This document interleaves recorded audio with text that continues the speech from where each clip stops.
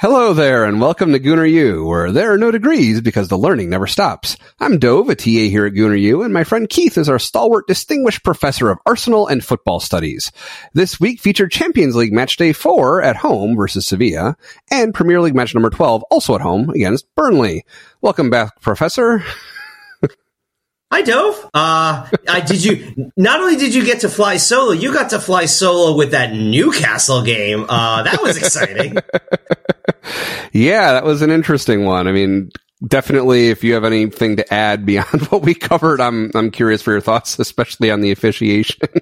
There's two areas that really generated a lot of officiating talk. One on the goal. Three different VAR checks in one goal is annoying, especially given they all went against us. I mean, having watched that again. So what I'll say is, I did not watch that game live. I only watched everything after hearing about all the noise against some sources I was watching. I was very careful to sort of keep an eye on what was happening. As far as the three different calls, I am not convinced the ball was out of bounds. I understand why people are, but I understand the cameras, the angles. Maybe there should be a camera. I'm not convinced either way. Like, I didn't see a camera angle that definitively shows that it stayed inbounds. The one that we did get to see did make it look out of bounds, but I agree it's not conclusive. It's not conclusive. The second call there, the non-push on Gabriel, again, sort of knowing that was coming, as I watched the replay, I could see why it wasn't called. Like, I feel like it's the kind of thing I've seen not called. I can see sort of how he's leaning, and perhaps, maybe before this extension.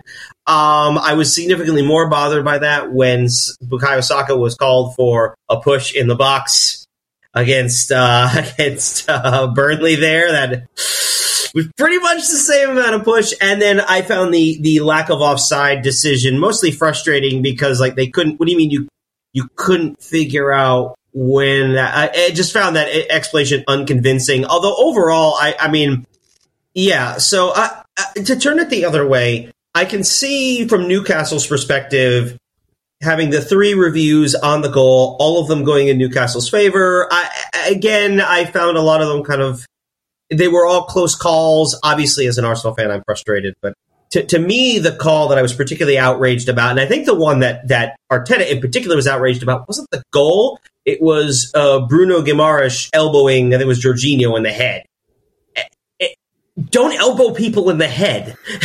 I don't know how much more clearly we can say these kinds of things. That was the one that I'm just like, how is there nothing there? I mean, should Newcastle feel slightly aggrieved that Kai Havertz is still in the game after, the kick he had? And could that have been a red? Yeah.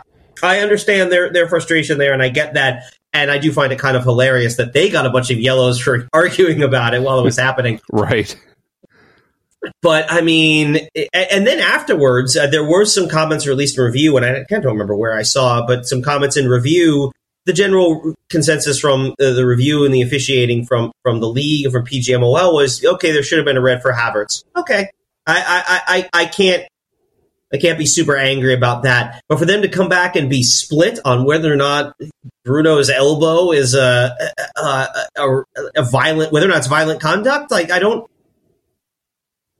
What are you looking at? And that to me is where Arteta, that as far as I see in some of the conversation afterwards, is where you see Arteta's anger really come in. But then he had a lot of really nice things to say about the officials after this weekend. So when you're winning, it's easy to be kind. Yeah, I mean, I thought overall the officiating was fine on Saturday. And, again, we're very critical of them instances. Yeah. In some instances, we should be able to turn around and say, actually, I thought they did a good job on some cases. It's okay. It's okay to say the referees did a good job. But, that also is where it opens up to the referee saying referees are having a poor game. And especially in a game like this Newcastle one, because of the intensity. We talked about being at St. James's Park. I mean, we talked about last year's game. There's a lot of intensity in that game. It was a very physical game. Does feel like some teams are allowed to play physical with their opposition, and more so than others. And Newcastle's one that seems to be able to get away with that kind of stuff. Yeah.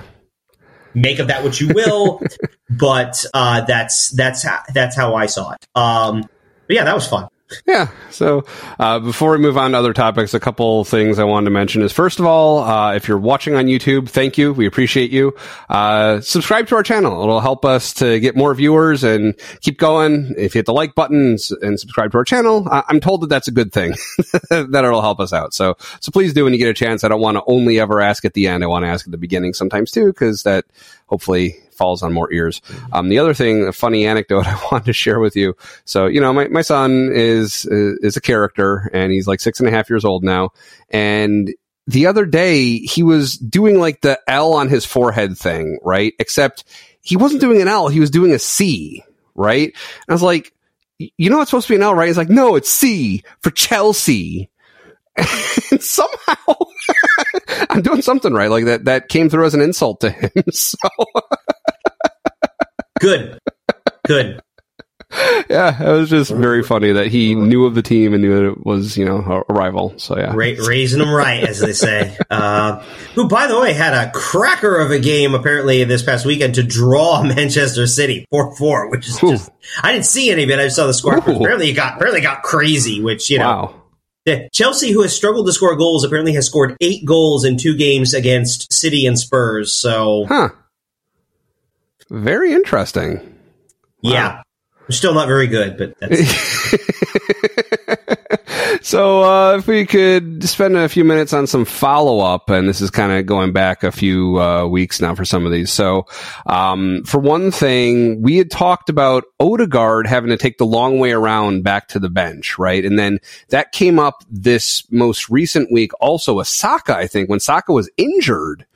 It was like some kind of leg injury, and they made him take the long way around too, which I felt like he should have been able to take the short way back when he's got some kind of ankle situation or something. Like, you should be making him walk on that more. Yeah, I mean, in any case, the rule is you're supposed to typically, more or less, it's basically closer, where you're closer to. Right. The goal is to get you off the field. At that point, if they're limping around on the sidelines, nobody cares. I mean, because theoretically at that point, especially if there's a real problem, staff can come out and help him. They can carry him, move him around. But the idea is they want him to get him off the field. And because, again, as we've talked about, what you want to avoid is, the player being subbed off, walking slowly, shaking a few hands. Right, of course. Clap the fan. Do all the things that lead to time wasting. Right. So my follow-up question on that, what I didn't think to ask, is you had said that there was a walk-off rule change, that this is something that had been disseminated. And what I was curious about is, so we noticed that during the Sevilla match when we faced them away,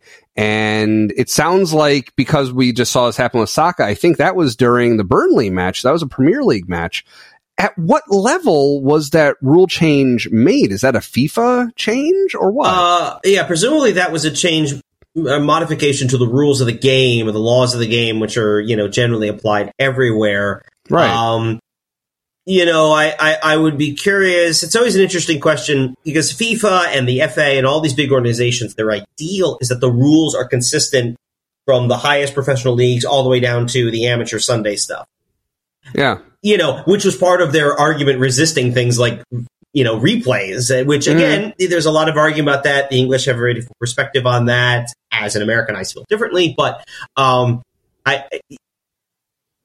feel like that's one of those. I don't remember what level it was changed or even how well that's going to be enforced. The further down the the pyramid you go in terms of competition, but certainly at the highest levels, FIFA internationals, games like, UEFA competitions or even, the Premier League and these top level English competitions. I think that's one of those you really can enforce at any level, because where you walk off, it doesn't matter if there are any forget how many people in the stands, are there any stands at all? I mean, it doesn't matter. You can just get off at a certain place. And so I think that's one that's applied more generally across the game. But so when that's the case, though, what body is making that decision? What body decided that should be the law of the game? Who is the soccer legislature? Yeah, well, the laws of the game are managed officially by a board. I forget what they're actually called. That's run out of FIFA. Now, it's an interesting little historical side note. Each of what are called the home nations, so England, Scotland, Northern Ireland, and Wales, each has a permanent representative on that board as the birthplace. So it's like the UN Security Council type setup, sort of, but it's a smaller board, right? And so they make those collective decisions on the laws of the game. Now, how those are fully applied all the different organizations make a choice whether or not to adopt those. Now, typically they do. I mean, look, if FIFA makes a change to the laws of the game, the FA is probably going to adapt them because the FA was part of the decision. So, there's no reason they would necessarily not adopt that. A lot of the stuff you wouldn't see deals with more technical stuff like replays, which is going to be very technologically dependent. Even the highest level league in a smaller country maybe not be able to do replay because they just don't have the money for the technology in their stadiums. Versus being done, say, in a UEFA competition where UEFA can help cover that, or in the Premier League where they have the money. They can afford this stuff. So yeah. Okay. Next follow-up item. A couple weeks ago, we played against a keeper whose name rhymed with a holiday that I was just joking about.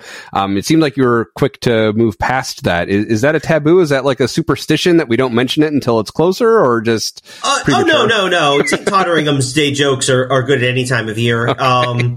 It's just, there was just something else to say. It sounds like that was a good laugh. We're not going to make a big.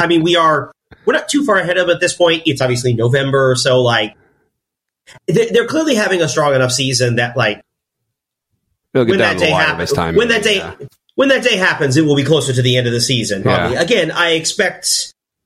Well, we'll see. I think there's a general sense that I was reading something today, sort of looking ahead to the season. Right now, City is the clear favorite, obviously, to win the title. Arsenal and Liverpool are the two in the conversation for potentially challenging, definitely in that 2 and 3 spot. And then, Spurs is kind of in a second or a third tier sort of below that with teams like Villa, Newcastle, arguably United, I guess. A disaster recently. But, fighting for that 4th spot, So they'll finish, are they going to finish top 4? Probably, but no, they're top 4, but not. There's a difference between being 4th place and, what appears to be, at least in the early going, sort of the Liverpool, Arsenal. We could actually compete with City, maybe, for the title. And then, of course, City is sort of at this point now. Right. Feels a bit like a level of their own, as we've talked about. Yeah. All right. So some follow-up about loans from an interesting source. So the day after we recorded last week, my father and I recorded, no relation. After that was a U.S. general election. And I worked that election. The election was on a college campus. Most of the voters in my poll site were college students. And so naturally, there was a pretty long slump from 6 a.m. until maybe 9 or 10 a.m. where not a lot of students were awake and coming in to vote, right? So one thing that I did to occupy myself, I'm sure you relate, and actually one person I was working closely with was actually a professor at the school. But anyways, so one thing I did to occupy myself in that time was I saw that Apple Arcade recently gained the edition of Football Manager published by Sega. So it's Football Manager Touch. I'd never played this before. The text size is clearly meant for a 6-foot screen, not little tiny phone screen. The text is scaled down. It is not made large enough to read on a phone screen at all. But so I didn't play a lot, but I played enough to get to the point where and of course I was managing Arsenal. I was putting myself in Arteta's shoes. What's the assistant coach's name? AFS. I can't. Stuvenberg. Yeah. But yeah. So right. So it got to the point where he was recommending some transfers. So I was reviewing transfers and making contracts and stuff. And I did see that there were variables in play that I hadn't had in my mind when I was discussing this on the show last week, where yes, you can optionally pay some or all of the player's salary as part of a transfer deal, as well as a transfer fee. So that was something that he had asked about. I wanted to follow up on. I've learned something new without even trying. So yeah. Yeah, I did play a little Football Manager during COVID, during lockdowns, because I had a lot of time on my hands, as we all did. That is a rabbit hole you can go down. I have not played Football Manager since lockdown. I have to say, actually, I briefly, everyone's got a Football Manager story, like everybody has a fantasy league story, fantasy team. But I decided the one I stretched a long time was actually I did as the U.S. national team manager. I went through a World Cup cycle. let's just say those games, by the time we got to the World Cup, I was pretty tense, which I was like, this isn't really I feel like this isn't healthy for me, is really what it came down to. And then, of course, the world started to reopen, and I was like, oh, I have actual things to do with my life now. So that was right. But yeah, Football Manager is a bit of a rabbit hole. Every once in a while I say to myself, I could re-download that, and I just think, no, don't do that to yourself. That was awful. Don't do that. It's definitely more of the business side of the game compared to a game like what was called FIFA, the EA Sports version, or now I believe it's now ESPN FC or EAFC or something like that. Right. Which is definitely more about the gameplay you actually play in the game. You can do a lot it has management aspects, but it's definitely focused on the field. Right. Yeah. The level of tactical nuance and the business side of the game is something you're going to get in Football Manager. You're not going to get in FIFA, which is much more about put a team together, go out and play, and they want to play the game. So one other brief follow-up on transfers and stuff, like one word that I probably should have used because it's how I think of it in my head, but to me the biggest difference in worldwide soccer compared to every other sport I'm familiar with is liquidity. Like there's just so many teams, players are liquid in a way just because it is a financial term for a fairly financial concept. Like soccer has turned it into a business because of liquidity of the players. It just makes sense that players move around one direction. You don't have you don't have trades, right? Like he was asking about. Yeah. Or I should say they are exceedingly rare. They do happen. There are instances of players being swapped. Like we had one a few years ago with United. We swapped. Oh God, it was two underperforming players both ways. Like it was a trade where everyone's like, "We're trying to get rid of these guys," and then we got them like, "Oh, this is why they were trying to get rid of them." Yeah. Nobody wound up happy in this. Right. I know we picked up Henrik Mkhitaryan, and I forget who we sent to United, but either way, we weren't terribly thrilled with Mkhitaryan, and they weren't terribly thrilled with the guy they got. So yeah, they're not very common.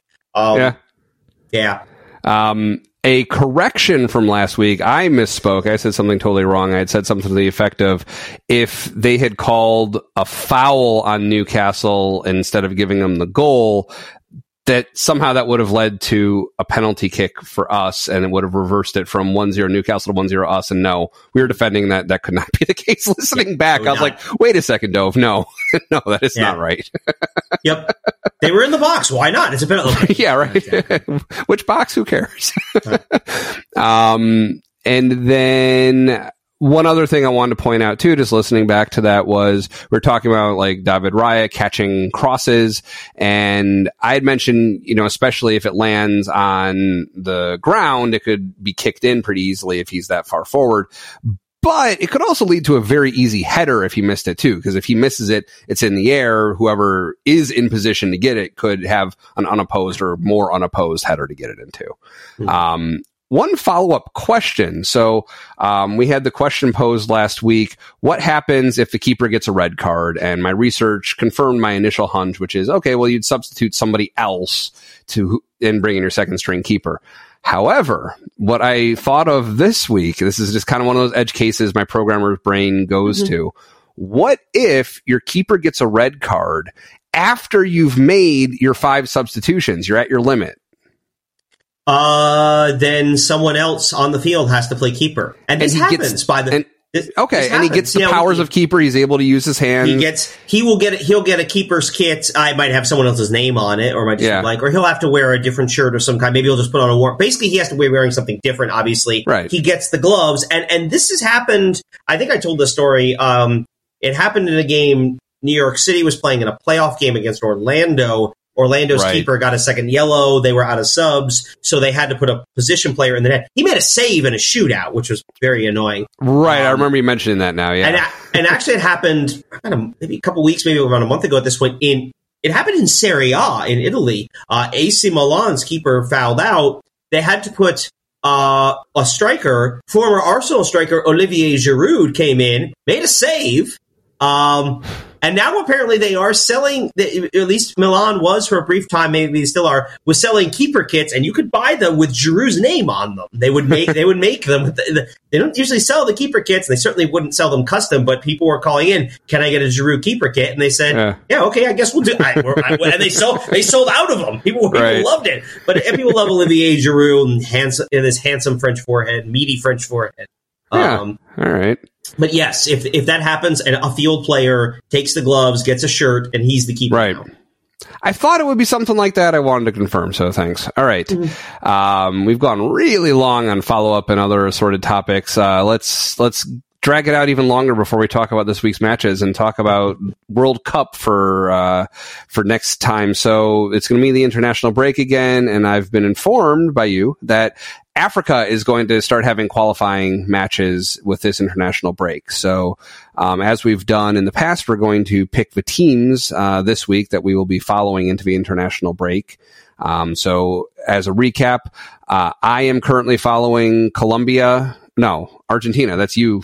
You're following Colombia. Boy, I'm not even looking at a list. That was just okay. Would you like me to pick up on the list on this one? Yeah, right. Sure. You are following in South America. You are following Argentina, while I'm following Colombia, and then for Asia, I am following Japan, and you are following India. Correct. I agree. Amen. Good. So for Africa, who did you have in mind? So do you want to talk briefly through the qualifying process in Africa? Sure. Or do we want to just jump into teams? So briefly, Africa has always been a complicated one because Africa has a lot of good teams that tend to miss out because their qualifying process has been a little convoluted in the past. Now they're simplifying it in part because they just get so many more spots. Should end up being simpler. We'll see how that actually happens in practice. But, Africa's qualifying is very simple, 2-stage process. They have been divided into, hold on, 1, 2, 3, 4, 5, 6, 7, 8, 9, 9 groups of 6 teams. 9 groups of 6 teams. The winner of each group will automatically qualify. Of the second place teams, the top 4 will qualify for a playoff, the winner of which will go to the Interconfederation playoffs, along with a couple other sides at the end of the qualifying round. So typically what you'd wind up with is you'd have a bunch of really good African teams that would have to play each other for a spot in the World Cup. Now what we're going to see is probably these top African teams on top of their groups, but we might see some of them drop into this playoff stage. So we'll see how that plays out. Could be very interesting. Yeah, that seems like a good way to do it when you've got a lot of teams that could deserve an appearance. So yeah, that makes sense. All right. So who's your pick? Do you not want to go first? I suppose I can. I'm pretty sure that mine isn't in contention. So we'll see. Who is it? All right. Well, I happen to have a familial connection to South Africa. So they are a pot 2 team. So they will apparently, Nigeria, I guess, is the pot 1 team in their group. So, So Bafana, the boys, as they're known. They hosted the World Cup in 2010 for the African World Cup. So they have qualified on their own before. So it's not the craziest idea that they could actually do so again. But being in a group with Nigeria Nigeria is one of the preeminent African powers. That group C, I'm just looking at it, Nigeria, South Africa, Benin, Zimbabwe, Rwanda, and Lesotho. So, I think have definitely heard of some of those. Yeah. I think South Africa is probably going to be South Africa is probably likely in the running for that second spot. I think they have a pretty good shot at that playoff stage. Benin is one you might want to watch out for, but I think it's a good team to wind up potentially in that second round, but who knows? Nigeria is a team that also, will slip up in moments when they shouldn't. And if there's, if South Africa can get some results against those lower ranked teams, maybe they're in position to take advantage of that if and when that happens. Yeah. So who's your pick? I am going to take Egypt. Egypt is actually historically one of the strongest African teams, at least in continental competitions. They've done very well over the years in the Africa Cup of Nations, the Confederation Championship. They have, on the other hand, had difficulty over the years qualifying for the World Cup. They're the pot 1 team. They are on top of Group A with Burkina Faso, Guinea-Bissau, Sierra Leone, Ethiopia, and Djibouti. every 9-year-old's favorite African country.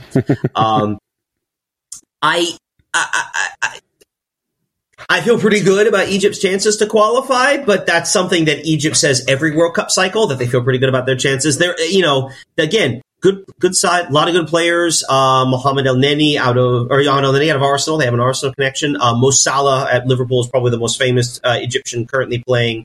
The Pharaohs, typically a very good team, should be in good position to qualify for the World Cup. But so like we talked about with Nigeria, every once in a while, some of these African teams, you never quite know, and it just sort of falls apart for them. So yeah. But this time through, I'm pulling for you, Egypt. So okay. And what's the U.S. doing? Very quickly, so the U.S. is actually in the quarterfinals of the CONCACAF Nations League, a totally separate competition. They're going to play Trinidad and Tobago. They'll be in Austin, Texas on Thursday, and then they will be in Trinidad on next week, I think on Tuesday. Assuming they win those two legs, which they should. We can talk about the history of the U.S. and Trinidad next week. But assuming they win these two legs, they will go to the semifinals and finals, the final round of the CONCACAF Nations League, which will be held next March. And I believe I don't know if it's official actually I saw it's official, is going to be in Arlington, Texas at AT&T Stadium, home of the Dallas Cowboys, Jerry World, as it's sometimes both affectionately and unaffectionately known. But so in North Texas. So I'm not saying I'm going to go, but I'm not saying it either. So we'll see. That'll be interesting. Cool. The stadium seats 90,000 people. It's not like I couldn't get a seat if I did. Yeah. So that'll be something to keep an eye on as well this coming weekend. Cool. So let's have a very, very, very brief entry into the Messi room. I have one question and a couple of very brief comments. So they played in a match this week. I caught the first 20 minutes or so, and then the last 30 minutes or so live. This was against NYCFC. So that was interesting. I'm not sure what this match was. It seemed like it had something to do with a golden nacho or something. What is it? Yes, this was the Noche d'Or, which is, of course, a good mix-up of Spanish and French that everyone expects. So Messi, towards the end of the year, was announced as the winner of a FIFA award called the Ballon d'Or, the Golden Ball, which is basically given out to the World Player of the Year. He has now won it for the 8th time, which is a record. Yeah. He's really good. So in celebration of this, Inter Miami had an exhibition, the Noche d'Or, the Night of Gold, if we want to translate both languages into English. I had heard a rumor that there were supposed to be, it was actually supposed to be an exhibition against, I don't know, maybe like a Chinese team, some other foreign team, because Miami did not qualify for the playoffs. But I guess for whatever reason that fell through. And so New York City, for some reason, was available and agreed to do it. Okay. This was a chance to sell a bunch of tickets and make the club a little bit of money, even though even though they didn't make the playoffs and could have a playoff game. And you know what? It probably worked, because I'm sure they got a bunch of people, because they can always sell tickets for people to go watch Messi play. Yeah, exactly. So I think that probably allows me to answer my own question, but I'll still give you the opportunity. So one thing I don't know if we've really actually talked about it, but I noticed this starting at the end of last season when I was watching Manchester City playing in the Champions League final, and then in the, I forget, I guess it was the FA Cup final would have been the other one that I saw them playing in. Mm-hmm. I noticed, so it seems like a pretty broad international convention that you'll have when you're playing in some kind of special game. They'll have a little commemorative blurb in the center of the chest with what the competition was and what the date is and probably who they were playing against or something, just a few pieces of information in text on the center of their chest. And so they did that for this exhibition match, the Noche d'Or. Messi didn't have that, though. In its place, he had some kind of special crest. Is that related to him receiving the Ballon d'Or? Is that what that is about, or is it something else? Yeah, probably. Okay. I didn't actually watch the game. I didn't really care. To be honest with you. But I guess given it's something also you'll see these a lot usually for retired players. They call it testimonial. Where you'll have basically it's an exhibition game usually between two teams that are prominent in this particular player's history. My dad actually attended, Pele had a testimonial, played at Giant Stadium back in the 70s. I believe it was between the New York Cosmos, which is the American team he played for at the end of his career, and then I believe it was also, my dad says it was a Brazilian national team. I think it actually was Santos, which is the club he played for in Brazil, and part of it was an exhibition game, and he apparently played one half for one team and then switched sides to play the other for the other. That's a cool idea. This is essentially what it was. It was a testimonial to Messi, which is kind of weird because he's still actually going to play next year. He's still very much an active player. Right. But again, as we said, I'm sure Miami sold a bunch of tickets and made a bunch of money, and everybody walks away happy. So good for him. Yeah. So, all right. So just a couple very quick observations. I don't know if it really requires further commentary, but I just thought it was funny. So in American sports, I haven't noticed them doing this in Europe at all, but when they finally scored a goal, I think they ended up losing the match, but eventually they finally scored a goal and fireworks went off. This is something that I'm used to seeing in American stadiums when a touchdown or home run or goal is scored that will set off some kind of pyrotechnic display in the stadium. I have seen in Europe, there'll be like pyro cannons that will just like shoot flames. I don't think I've seen actual fireworks before though. So it was just funny watching the live telecast of it though. The goal celebration's going on, the fireworks go off. They go back to the field and all of a sudden the field is covered in mist. And it's the smoke from the fireworks. You just couldn't see what was going on. It was very cloudy for the next few minutes until the air cleared. Yeah, fireworks are an American thing, and you'll see that. My favorite is you actually go to some, like the Super Bowl, which, when they play in an indoor stadium, they will still set off fireworks. And it's always weird at the beginning of the second half after that big halftime show where, everybody's just playing through the smoke. Because they were in it, because they're inside. Yeah, I never thought about it being inside and there being fireworks. It just seems ill-advised, but yeah. Only in America. So, one other thing, and I know we've made fun of Real Salt Lake's name before on the show, but I hadn't seen it written until during this match. They mentioned it, and it's, they don't even have the accent on the E. So it really does just look like real Salt Lake. Like if you put the accent on the E, at least it would go along with the crown that they have in their crest, but. Yeah, although I believe if you actually look at, I'm looking this up to be sure, but if you actually look at Real Madrid, they don't have an accent either. Ah, okay. So that's what they're copying. I mean, yeah, of course. Yeah. This isn't a surprise, but yes, right. Houston did knock out Real Salt Lake on penalties, which they will now face one of the slightly less dumber, though very Europeanized name, Sporting Kansas City. So it's actually funny. I had a lot of live matches I watched this weekend. So I watched Messi live on Friday. I had watched Arsenal not live that Friday. Like I didn't get to watch the Sevilla match until I was watching the replay on Friday.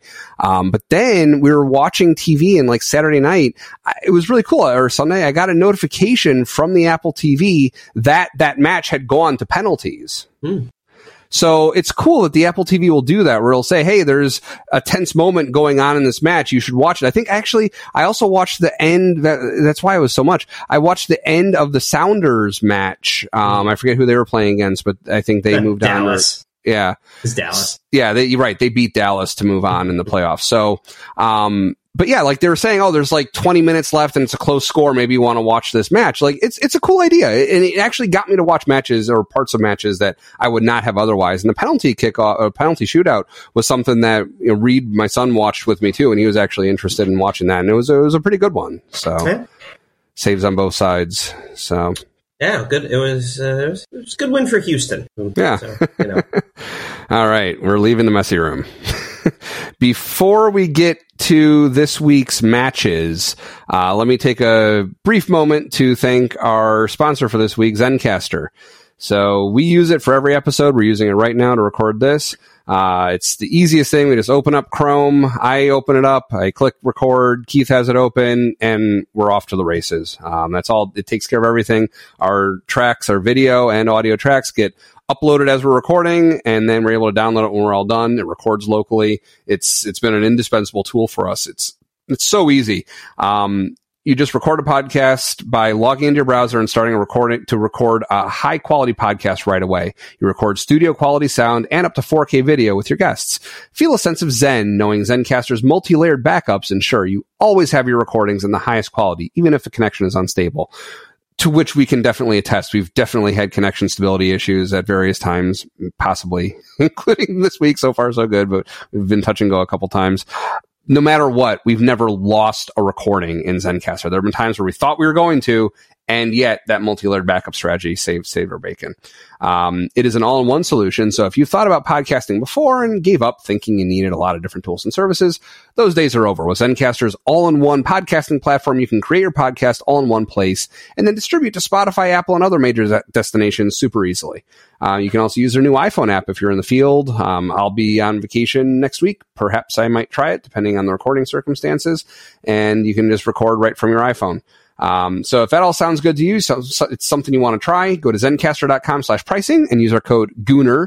That is GOONER, and you'll get 30% off your first month of any Zencastr paid plan.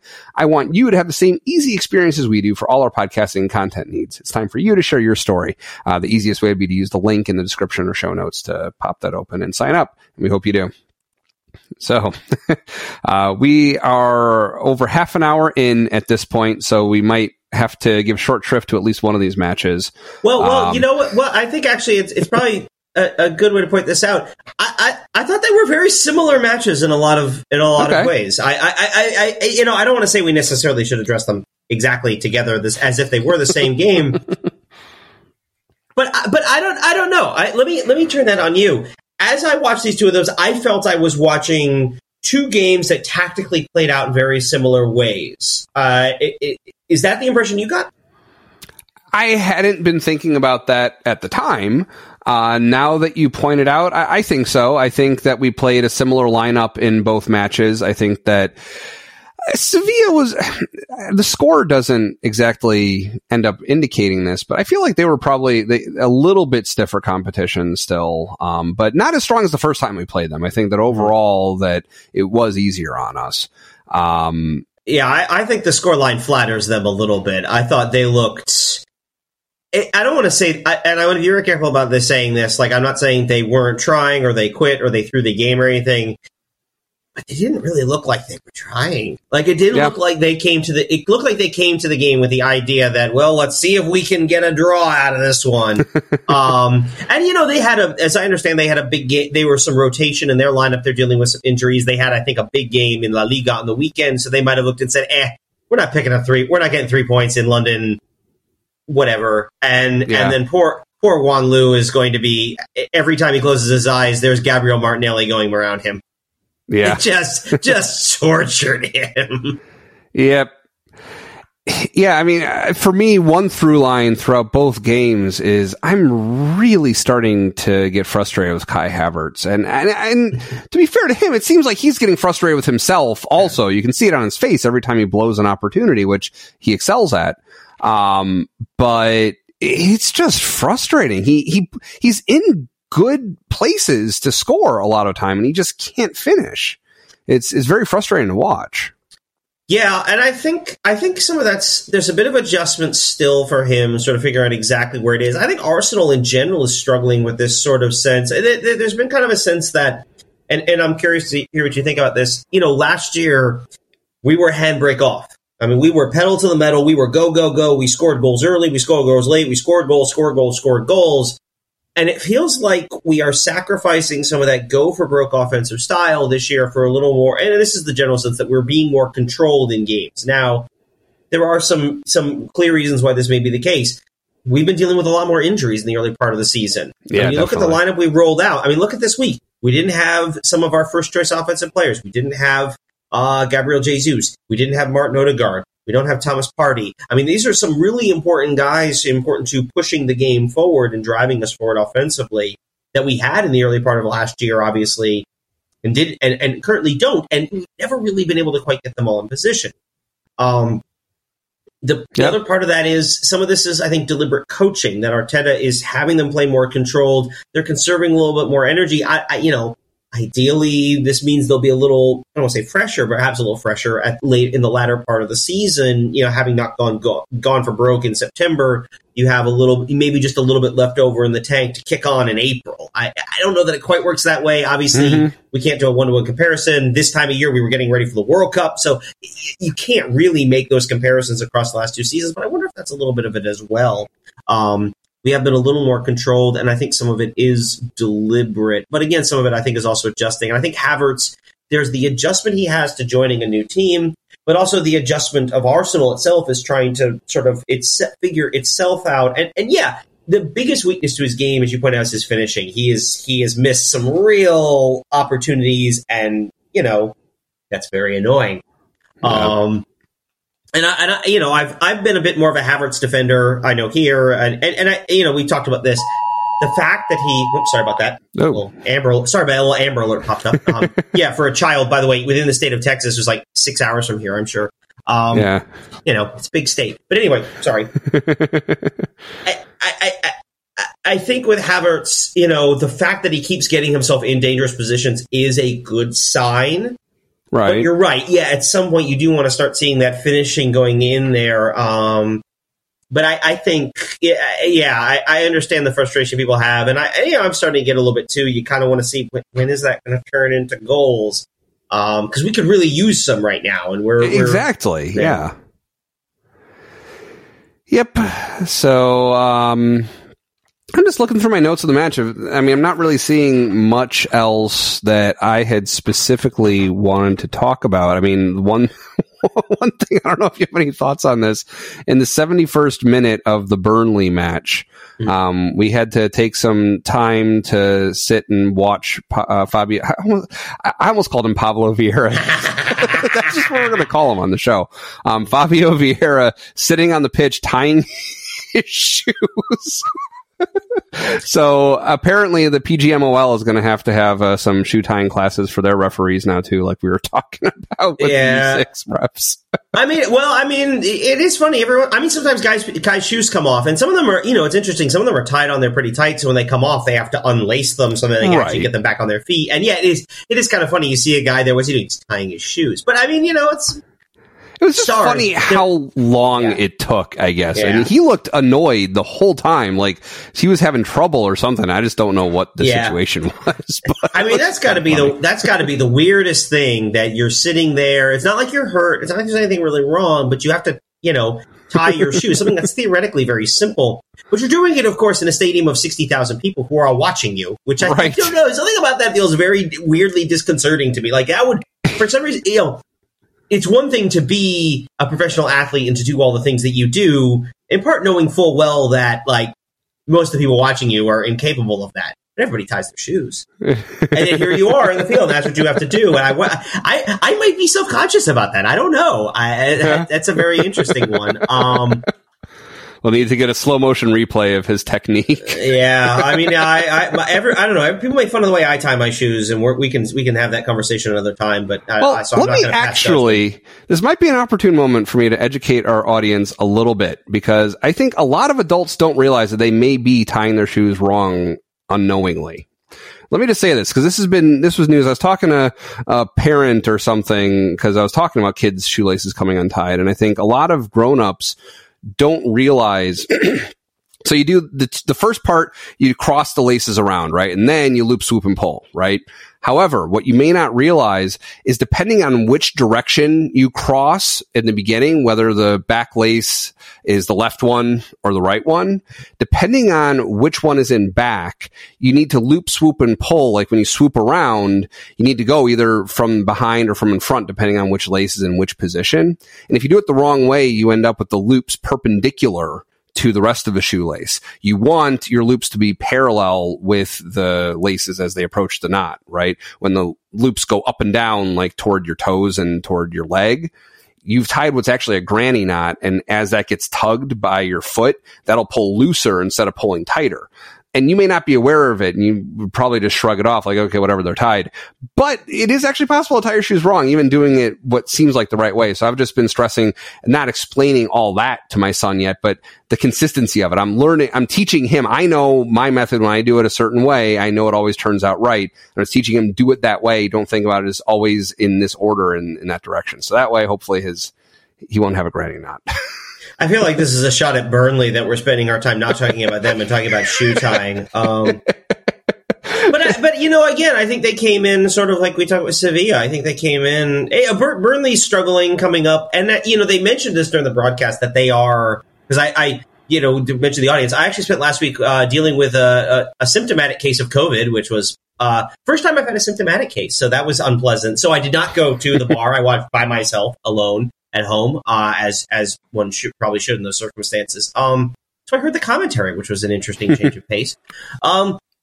Burnley is one of the youngest teams in the Premier League. We, by the way, are I like the second youngest, right, which I find very interesting. But Burnley's struggling. They were a little fortunate to pick up a goal. Although I thought overall Raya, we've been critical of Raya in the past. I thought he actually was, he didn't have a lot to do. Certainly he didn't have anything to do in the Sevilla game. But I thought he was pretty solid when he was called into action. Did make a couple good saves, at least in the first half in the Burnley game when game was still very much in the balance before, Leandro Trossard gave himself up for the goal.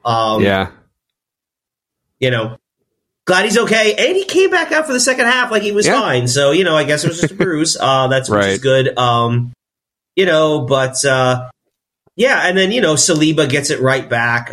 He made a couple of great tackles in both games. He's so good. He's just so good. And then, did you enjoy, the crane kick from Zinchenko?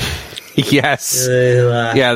Plenty of comparisons to the Karate Kid were made by the commentators after that one. But deservedly so. It was amazing. It was crazy. That's such a strange position to be in, and it's such an easy ball to just blast into the second deck. And he gets the perfect amount of curl on it that just dips right in. It was like Neo the first time he dodges the bullet with that famous bullet time shot where the camera moves around him in a circle and then he finishes the kick. It was like that. It was just flying up in the air and so I guess if you're gonna have goals, they again the Sevilla goals. I'll be honest, I'm trying to remember them in my head and they don't stick out to me. But the Burnley goals, I can picture them all. I can picture Trossard throwing himself into the post. I can picture Saliba, coming up for a solid header, and then Daniel San here or Alexander San with the finish.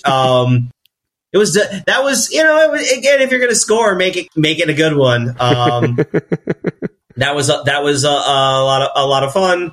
Not so fun at the end of that game.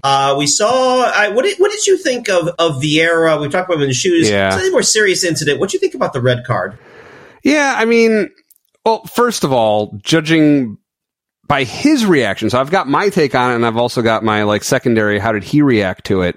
There was not much argument from him, not much indignation, right? It seems like he pretty much my bad. That was a mistake. Clearly, it wasn't something he did on purpose, but. It was contact with the studs on the leg, and fairly high up on the leg, if I remember right. And it stinks. I don't think he was being reckless, but I think it's just the kind of thing that's going to happen sometimes. And he felt bad and tried helping the guy however he could or whatever. And, I think it was a red card. It's unfortunate, but if that had happened to us, I would want it to be a red card. So. Yeah, that was one of those. I was watching it live, and I sort of kind of missed it. Partly because it was late enough in the game. We're up by 2 goals. It was kind of over, so I admit my parts. I was like, let me clean up for breakfast. But then you see the replay, and you're like, ooh. Live, it didn't look like much at all. You're like, what are they talking about? And then as soon as I showed the replay, I was like, oh yeah. And again, the kind of thing we would call for that's always the good test, right? If that happened the other way, how would you feel about it? Yeah, I agree. The problem that's going to put in for us is, of course, that with a straight red, and it was a straight red, he's now out for 3 games. Right. Which, Fabio Vieira isn't like a critical piece to what Arsenal does. No, but Fabio Vieira's out. Thomas Partey is out. Martin Odegaard is out. Like we're starting to. Well, really, I'm focusing on players in the midfield. We're starting to run midfield, in that part of the field, and we'll talk a bit about this. I think next week, sort of looking ahead. We've sort of used the international breaks as a way to break up their schedule. Right, there was the first chunk of games August and September. The next chunk of games, September to October. We've now hit this third chunk, October, between the October and November breaks. We're about to hit a run of about another 7 games coming out of the break, 2 a week. We still have 2 Champions League games, the 2 more Champions League games. We have a league game. A Premier League game is also going to be midweek. We have games on the Saturdays as well. So we're about to hit a 7-game stretch. Will take us about to the holidays, the festive fixtures, right around Christmas and New Year's. And a couple of those we're going to be missing Vieira. I wonder if perhaps maybe you see him play in the Champions League games. We still have Lens at home and at PSV. I wonder if you see him play in those games, if only to give some other guys a breather and get him some games. Right. And what are the knock-on effects? I mean, that's kind of the problem with the injuries is you have the knock-on effects of some guys who you're working guys in. We saw Mohamed El Neni put in an appearance this week, it's great that he's up and running and he's a nice, useful player to have. But you add that in, I mean, you'd start to worry a little bit about bodies, and we talked a little bit about this as well. We're going to hit January, which is going to see the Asian Cup and the Africa Cup of Nations, the 2 continental competitions, which means we are at the very least going to be without Tomiyasu with Japan, Partey with Ghana, probably El Neni if he's healthy with Egypt. We're going to be missing a couple of guys, a couple of key players, and it'll be very interesting to see how we think about that. Again, we've sort of forgotten about him. We had Jurrien Timber, right? He was a big signing for us. He was clearly playing already, and now he tore his ACL, and he's out for the year. That's an injury, and that's testing that depth that we've supposedly been building up. Having Declan Rice helps. Nobody talks about how much he cost. Right. He's been awesome. We've been very good with him. Yeah. Declan Rice is awesome.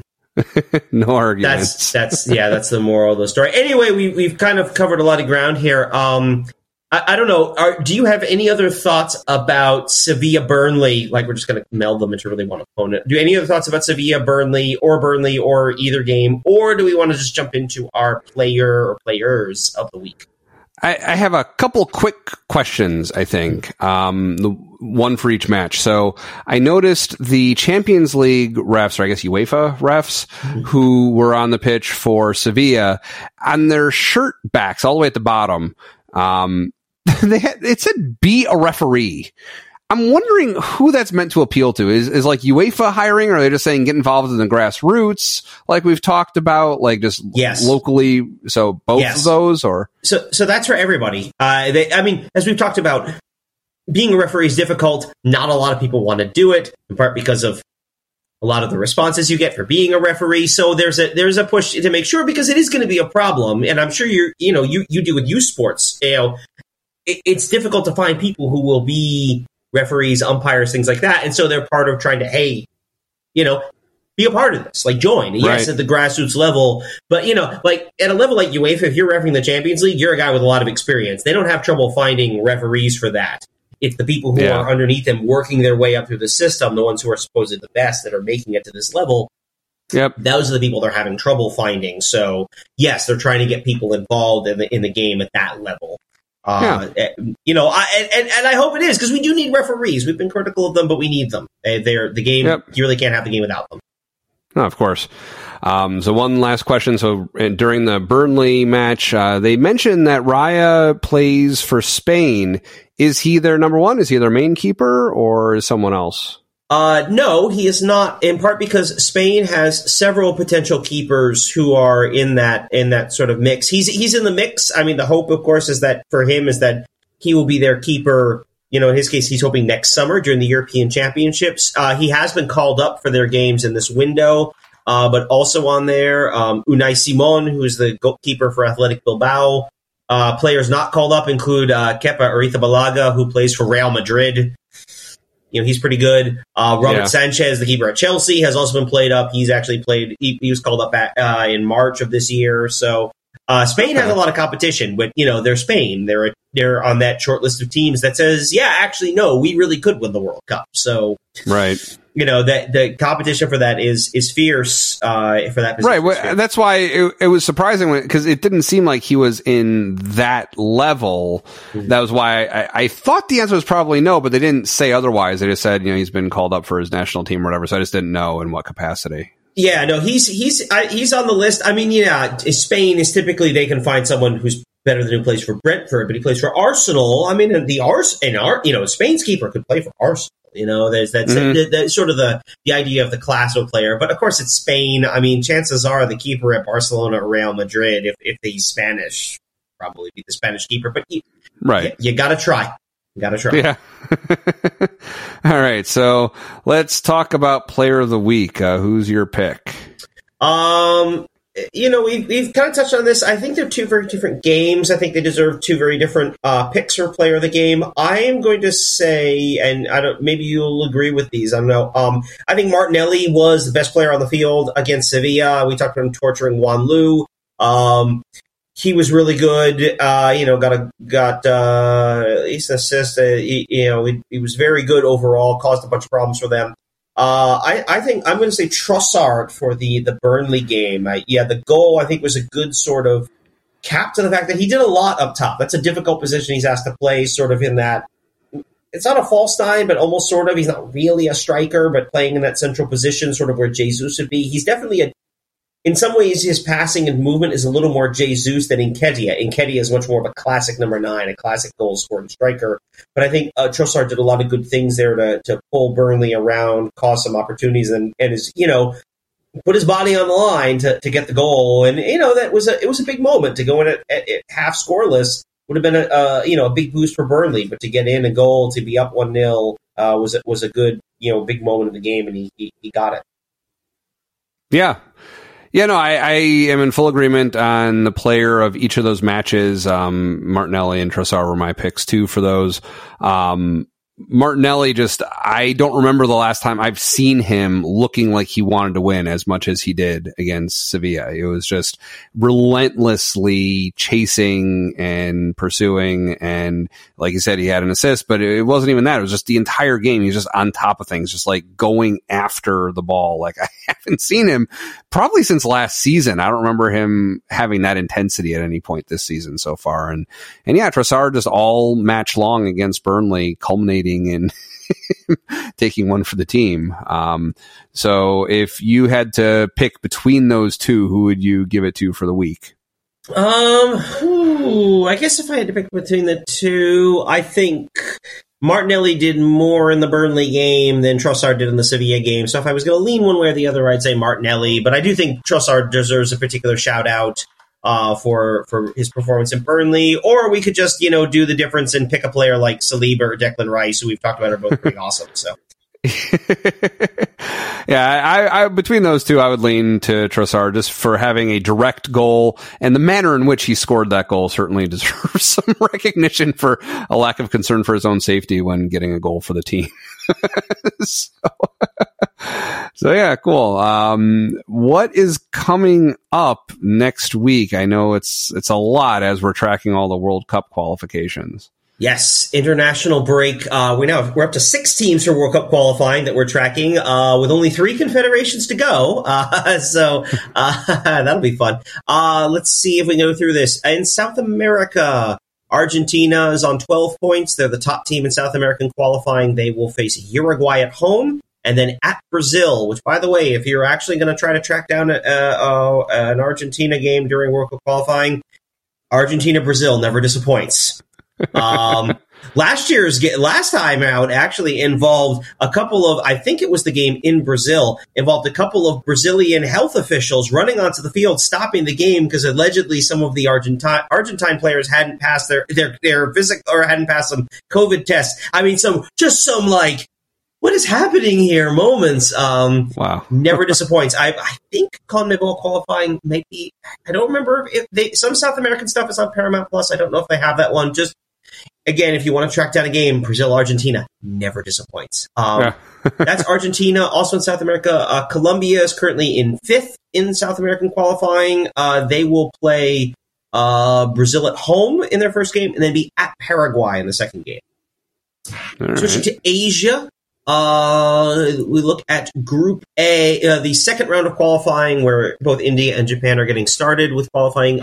India's in Group A. They will open at Kuwait and then play their second game at home against Qatar, the hosts of the most recent World Cup. So an interesting couple of games for India. Both critical games. You know, Kuwait's a team they're probably competing with for that second spot in the group, and Qatar. I mean, you know, you beat Qatar's your seeded team, and they've got some weaknesses. You know, if India gets a result there, that could make that group a little more interesting.